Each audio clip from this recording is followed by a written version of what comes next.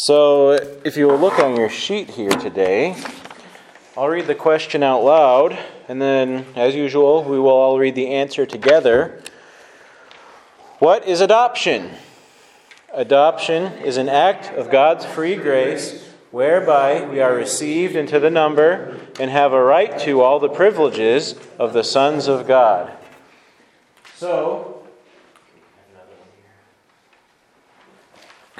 as you can see here, today's topic of discussion, or as we've been calling them, catechisms, which are basically just essential teachings, we're going to be talking about the adoption, not necessarily of kids who are in need of a parent, the orphans in foster care or an orphanage. We're not talking about that kind of adoption. We're talking about adoption as part of salvation. And just off the top of your heads, from perhaps things you've learned about adoption, whether in regards to children in orphanages and foster care, or things that you've learned concerning our adoption from a Heavenly Father, what are some things in Scripture that you can think of that kind of describe why in the world we are considered to be adopted? Like, why does the Bible teach us about adoption? Because there's a lot of stuff in Scripture that uses a human picture to describe a heavenly reality. So why in the world is adoption a human picture describing this heavenly reality between us and God? Does anybody have any thoughts about that? Well, it's not a biological Yeah? thing. You're being adopted in case of God. Mm-hmm. Adopted into the family, obviously. Yeah. But you get the same rights as if you were by Right. born Right. child. You're treated as a child. You're entered into the will, per se. You have a right to the inheritance of your parents, or in this case, our Heavenly Father. What else? I guess I was thinking kind of that because we are born sinners, we're kind of sons of disobedience, or we're born with a sin nature, and that is not like God at all. Yeah. And we have to, we can't continue to be a child of disobedience Right. and be in God's. Yeah, and that's a good point you bring up too, and I wasn't planning on talking about this, but in order to be adopted into a family, it means you have nothing to do with your parents prior to your adoption. You had nothing to do with your new family. You are completely separated from that new family that you're adopted into. And these parents decide, this person has a need, I'm going to bring them into my family. Which is an image of what God does. We have nothing to do with God prior to our adoption. We are not part of His family. We have no rights to His inheritance. We have no relation to Him whatsoever. And God sees us and says, that person needs a good father. And He adopts us into His family. Giving us, just in that moment, as though we'd always been His child. We're given a new name. We're given an inheritance. We're treated like a real child, as though that were always our parent. Anything else somebody would like to say? Add. And you've said it, but it's an operation of God. It's His choice. Right. We don't choose Him. He chooses us. Yeah. Is at least what starts it. Yeah. And actively we do end up choosing Him, but only as He leads us. And I was just turned here to John chapter 3 that kind of talks about this a little bit, which isn't in your notes. If you'd like to write down these verses, you can write these notes down. But Jesus says to Nicodemus in John chapter 3, he was a Pharisee who was he was an inquisitive Pharisee. Most of the Pharisees, when they came to talk to Jesus, they were trying to trip Him up. But this Nicodemus was actually inquisitive. He was intrigued in this new guy in town and his teachings. He wasn't sure that this was the Messiah, but he had some interesting teachings, so Nicodemus was intrigued, and he came to talk to Him. And Jesus tells Nicodemus, "Most assuredly I say to you, unless you are born again, you cannot see the kingdom of God." So right there we're talking about, you said that it's not like a genetic makeup thing. But like I had mentioned before, if once we're adopted, it's as though we were always in his family. That's how he treats us. And he says, you have to be, that's why it's called being born again. Because we start in this fallen world, just like you were talking about, full of sin, nothing to do with God, no resemblance to God whatsoever. So we need a new birth. We need to be born differently. And Jesus goes on to say, most assuredly I say to you, and this is verse 5, unless one is born of water and the Spirit, he cannot enter the kingdom of God. That which is born of the flesh is flesh. That which is born of the Spirit is spirit. That's why we need, so the fleshly, the water birth brings us physical life. Spiritual birth gives us eternal life, spiritual life, quickens us. But then, to Kirk's point, down a little further, let's see here. Let's see if we can find it real quick. Let's see here.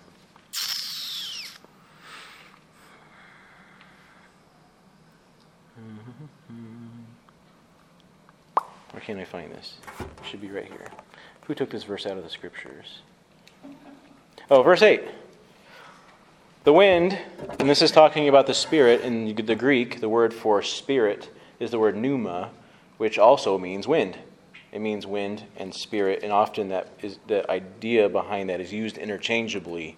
So he says in verse 8, the wind blows where it wishes. You hear the sound of it, but you can't tell where it's coming from or where it's going. So is everyone who is born of the Spirit. I mean, that's a very mystical verse, but it's kind of giving us a feel for the fact that, we are not in control of how the Spirit moves. You and I are not in control of when a person is going to see their need for this new birth. And that's one of the things that I have to be careful of as a preacher. I try to construct things like in a way that if I say it this way, then they'll really get it and it'll cause life change and all these types of things. But I have to be careful about that because it's the Spirit that moves and really brings the effectual change. I can say things with deep clarity and profundity, and I can make it really interesting through all these riveting illustrations. But all is in vain if the Spirit is not opening people's minds, hearts.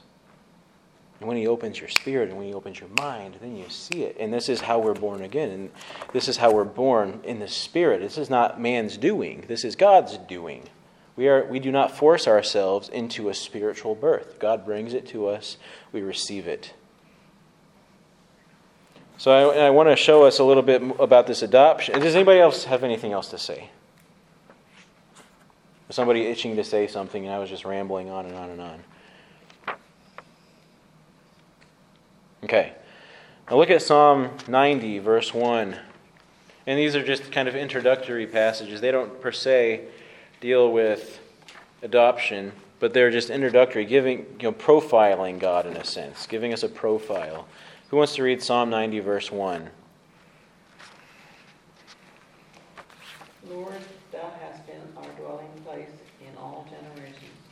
Yeah, so here, when you think of adoption, one of the aspects of adoption is you get a new name, you get an inheritance, but you also get a dwelling place. You get home. And that's something that these foster kids or orphan kids, they long for. A place where they consider their home. And we find our home, we find our stability, our security, and our rest in the adoption that God gives us. And He gives us a home. Eternally, yes, and we also get to abide. The Bible we could talk about a scriptural abiding for a long time. We get to just be with Him where He is, spiritually speaking. Then if you flip the page over to Psalm 91, verses 1 and 2, if somebody could read that for us. He who dwells in the secret place of the Most High shall abide under the shadow of the Almighty. I will say of the Lord, He is my refuge and my fortress, my God, in Him I will trust. These are all concepts connected with finding a home, finding a good father, when perhaps we've only known bad ones. When we dwell in the secret place of the Most High, we shall abide under the shadow of the Almighty. That's talking about a place of protection, a place of security, like the wing of an eagle to her chicks. And I will say of the Lord, He is my refuge. He's a place that I can go to be safe, because He brings me safety in my spirit and externally. But even when everything outside of us is falling apart, He comforts us.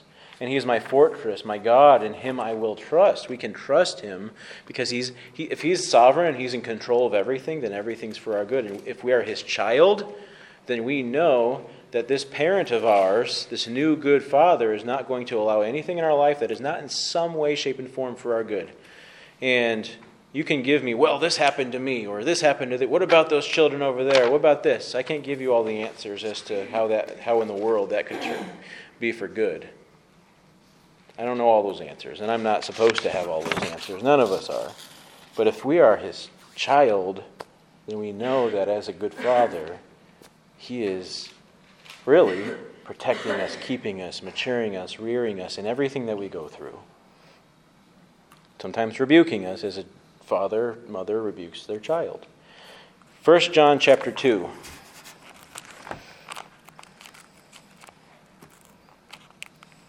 If somebody would like to read verses 28 over to chapter 3, verse 3. And now, little children, abide in Him, that when He appears, we may have confidence and not be ashamed before Him at His coming. If you know that He is righteous, you know that everyone who practices righteousness is born of Him. Behold, what manner of love the Father has bestowed on us, that we should be called the children of God. Therefore, the world does not know us, because it did not know Him. Beloved, now we are children of God, and it has not yet been revealed what we shall be. But we know that when He is revealed, we shall be like Him, for we shall see Him as He is. And everyone who has this hope in Him purifies himself just as He is pure. Okay, Tucker, I have a question for you. At home, do we have rules? Yeah? What kind of rules can you name a couple of rules or things that we expect at our home? No being loud when people are sleeping. Yeah, we're not supposed to be screaming and running around through the hallways when somebody's sleeping. Yeah, that's something we expect. No running in the house. Okay, we're not supposed to run in the house excessively. No wrestling in the house. Yeah, no horseplay. Yeah, in the house. So those are some good things. And and not everybody has those rules. Don't tell Tucker this. But we have rules in our house that are specific to our family lifestyle. We have a way of life that we try to impart to our children. And those are the rules of our house. Not everybody has those rules. You know, the Mendels did not have the exact same structure in their family when their kids were little that we have for our children as our kids are little. And we could say that for each family. Every family operates a little bit differently. Okay? And in this passage we're seeing here, if you know that He is righteous, you know that everyone who practices righteousness is born of Him. God has a way for His people to live. He has a way, a structure, and it's given to us in the Word of God. And people who would call themselves a child of God will walk in His ways. Doesn't that mean we're perfect? No. In fact, somewhere in 1 John, I wasn't planning on saying this, but he says somewhere in this passage in this chapter, that I say these things to you so that you will not sin, but if you do sin, we have an advocate with our Father, Jesus Christ the righteous, okay? Because Jesus paid for our sins. So we don't have to be condemned for them anymore. But if we want to, what? 2:1. My little children, thank you. My little children, these things I write to you so that you may not sin. And if anyone sins, we have an advocate with the Father, Jesus Christ. How does that end, Kristen, since you're already looking at it? Righteous. The righteous. Jesus was righteous for us, and His righteousness is applied to us when we are the child of God. And while we are expected to walk in His ways as His child, We are going to screw up sometimes. We are going to fail. We are going to fall. We are going to miss the mark still. But in those cases, yeah, Jesus' blood still applies to us. We are still forgiven. We are treated as a child, and sometimes children need swatted. They need timeouts. They need rebuke. And God will rebuke us because He loves us and He wants us to walk in His ways, because He has a structure for His people. And if we would like to be His child, we have to recognize the fact that there's a way, and we walk in it. Look at John, not 1 John, but John itself, John chapter 1. Does anybody have any questions about that?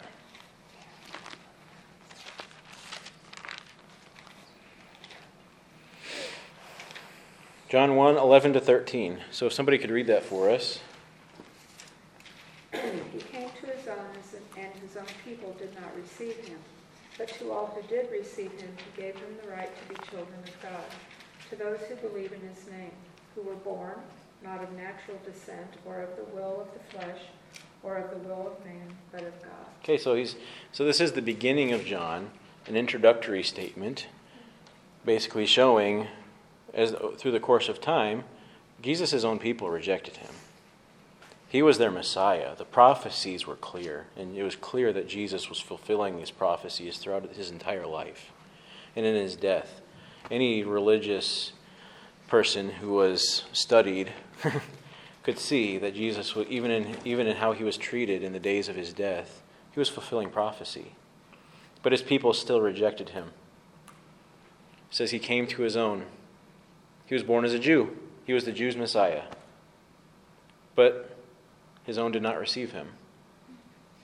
But as many as did receive him, to them he gave the right to become the children of God, to those who believe on his name. How do you keep yourself away from being a child of God? You're like these people who rejected him. I don't want your ways. I don't want to believe in you. I want to walk in my own ways, rather than submitting ourselves to him as our Savior. As many as received him admitted, this is God's Messiah. This is God's Savior, the forgiver of sins. He gave those people the right to become the children of God, to those who believe in his name, who were born, this goes back to John chapter 3, not of blood, nor of the will of the flesh. Okay, because remember, this is the Spirit's deal. He comes upon us, opens our eyes, draws us in. Not of the will of the flesh, nor the will of man, but of God. God wants to adopt you. Those whom he calls, he plans on adopting. Anybody have any question about that? Comment? Romans chapter 8, and we'll end with this in this passage. Romans chapter 8, verses 14 to 17. Who'd like to read that for us?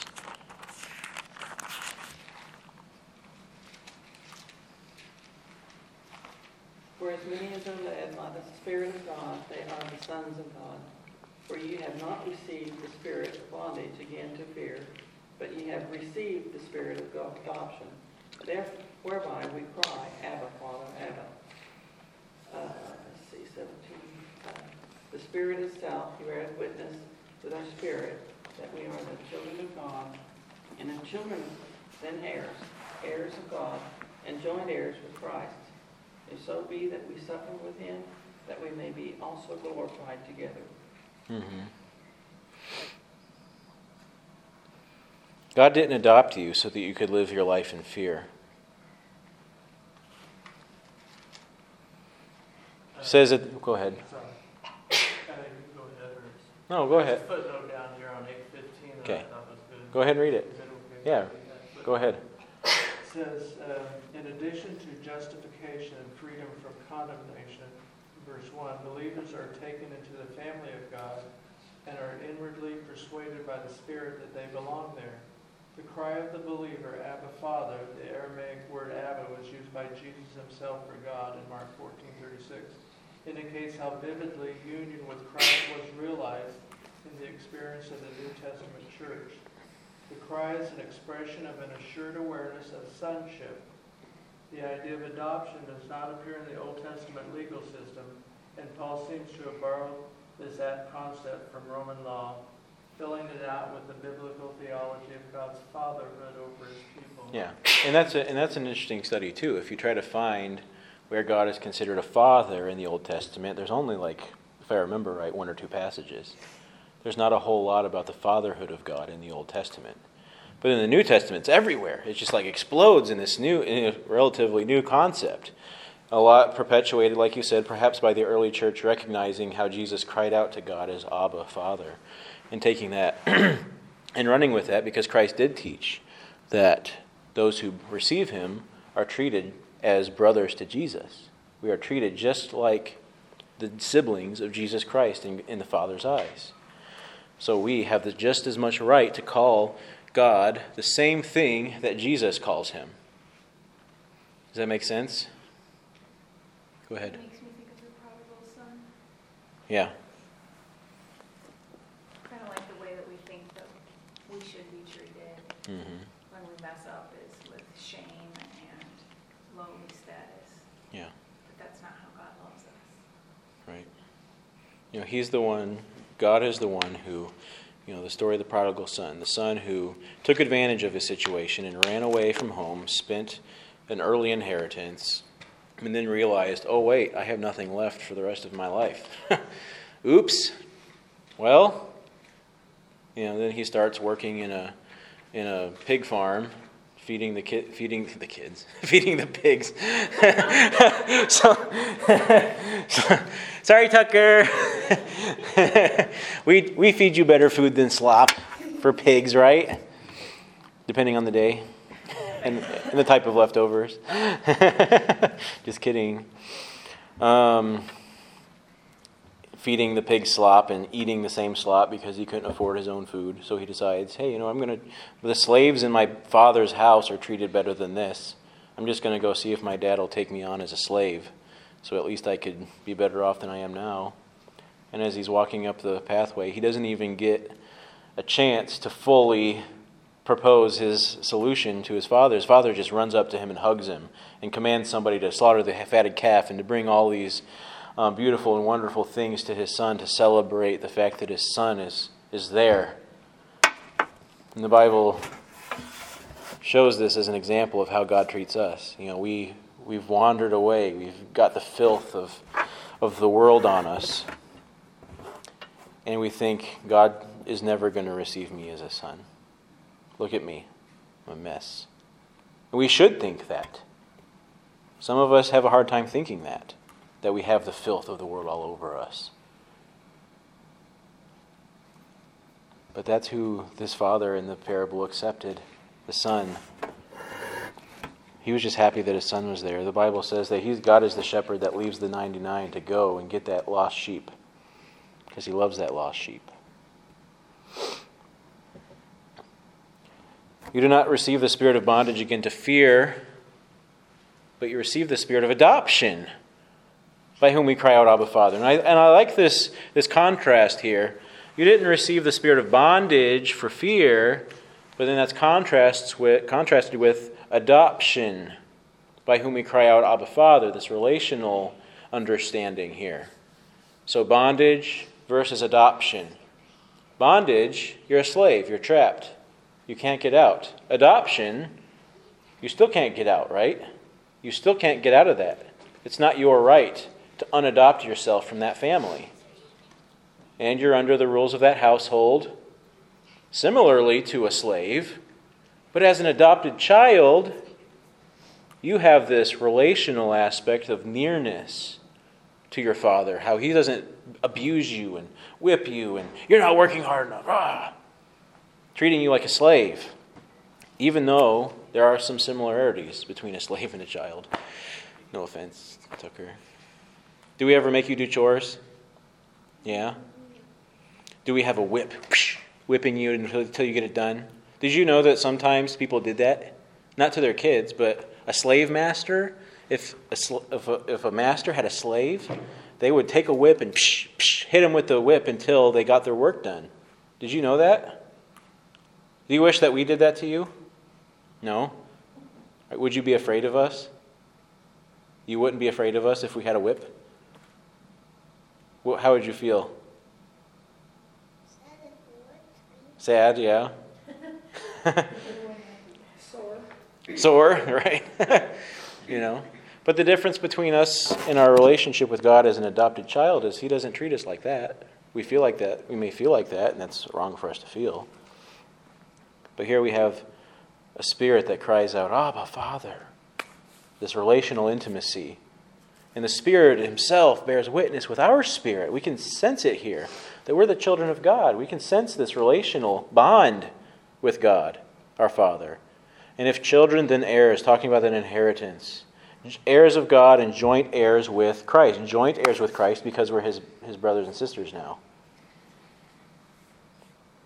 So we have the rights to the same inheritance that Christ has the rights to.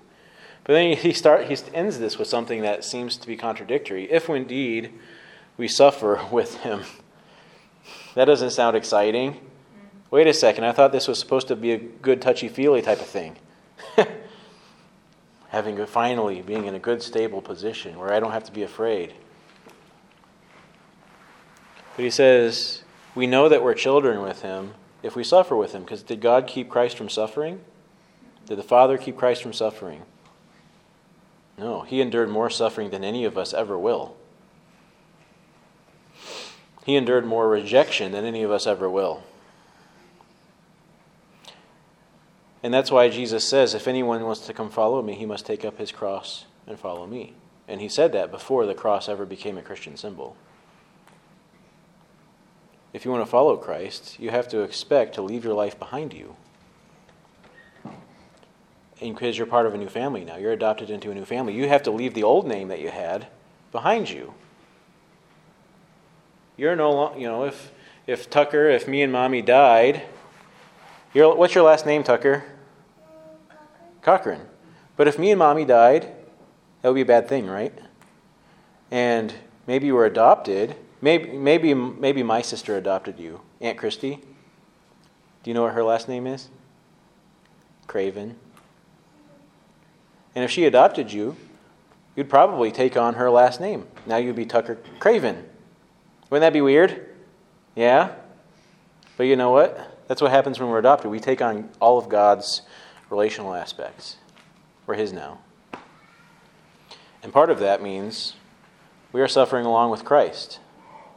We are like Jesus. We are given a similar will as Jesus. And suffering is God's way of making us more like Christ, making us more like Him. Because in suffering, we are given the opportunity to be purged of the filth and the depravity that has been condemned in the flesh, to get it out of you. Kind of like a detox in a sense. Has anybody ever detoxed before? Yeah. Is it any fun? No. Sometimes detoxing involves a lot of vomiting and shaking and and headaches, and it's not any good. And in a way, the suffering that God gives us as a father to a child is detoxifying us from the ways of the world. It's painful, and it involves a lot of suffering. So when we are suffering as children of God, it's not because God's hammer of wrath is coming down upon us. It's because He's trying to help us get rid of this filth that's holding us to the earth. It's keeping our affections. So He's treating us like a father taking care of a child. Tucker, are you happy all the time at home? No, sometimes you're sad. Are you ever sad when me and Mommy are disciplining you? When you're in trouble? Yeah. But that should happen, because if we never disciplined you, you would never learn what's right and what's wrong, right? Yeah. So as a father, He teaches us His ways, and part of that is through suffering. So, and with that, I will end that. But keep this sheet of paper, look through these passages, dwell on them, and really love the fact that you have a Father in heaven who's received you, who's gotten you, who's adopted you, and you had nothing to do with Him previously. But He wanted to have something to do with you. So He came and He adopted you.